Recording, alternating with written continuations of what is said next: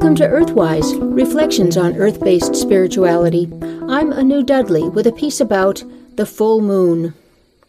Did you know that tonight is the full moon? I used to teach history of science and technology at the university, and I touched on the practical and material importance of the moon to our ancestors, such as for planting and harvesting crops and traveling at night. And I pointed out that few pay attention to moon cycles today. To illustrate this, I asked if anyone knew when was the next full moon.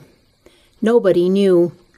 I said I'd even give extra credit on the next exam if anyone could tell me. But no one bothered to find out. Even when I teach workshops on moon lore, I find that few have observed where the sun rises in the sky over their houses, or to tell the difference between the waxing and waning crescents of the moon. When I ask, when is the next full moon, few know the answer. And why should they? In today's world, what is the moon to us but the focus of space technology and conquest, having little but military or monetary value? It is true that we still acknowledge a certain spookiness in regards to the moon, perhaps because it emphasizes the mysteriousness of the dark, especially when accompanied by the hooting of an owl. These lingering images of the moon's mysteriousness and even dangerousness are clues to how the moon used to be perceived. In earlier times, the moon was called Mother Moon, the keeper of the cycles of life, death, and rebirth. The moon was the place where the souls of the dead went, and it was also the source of unborn souls, healed and regenerated. The moon's regular phases illustrated the perpetuity of the life cycle. The waxing phase gave the earth energy for inception, growth, and fertility, and the waning phase for maturing, wisdom, and death. The moon's monthly cycles mirrored the earth's yearly cycle of seasons and of the life cycle itself. But the moon was more than a symbol. Mother Moon was known to be the regulator of life.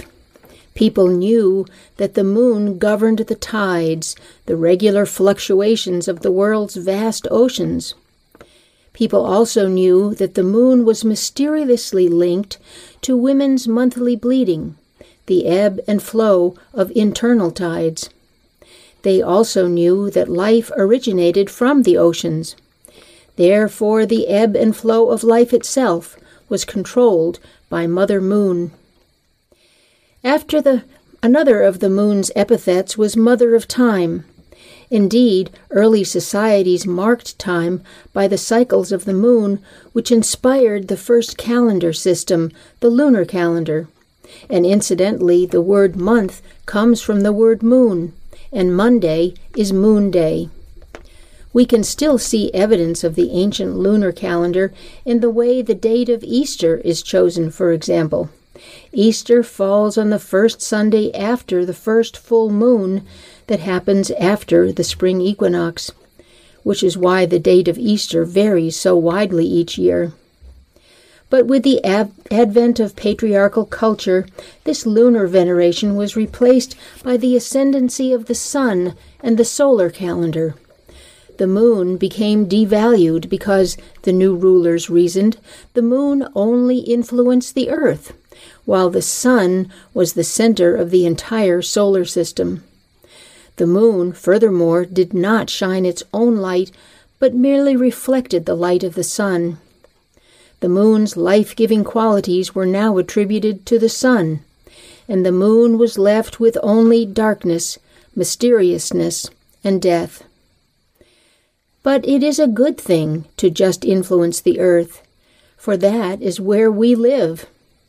The moon's influence on the earth is like a mother's focus on her child. And it is a good thing that the moon reflects the light of another. This demonstrates the ability to be in relationship with other beings. And goodness knows, in today's world, all beings would benefit from the understanding and compassion that can arise from being in right relationship with the rest of creation.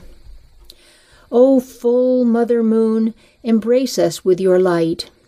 Let us fully experience your restoring moonbeams, and help us to see the reflections of all other beings, so we can recognize our relationship to life all around us.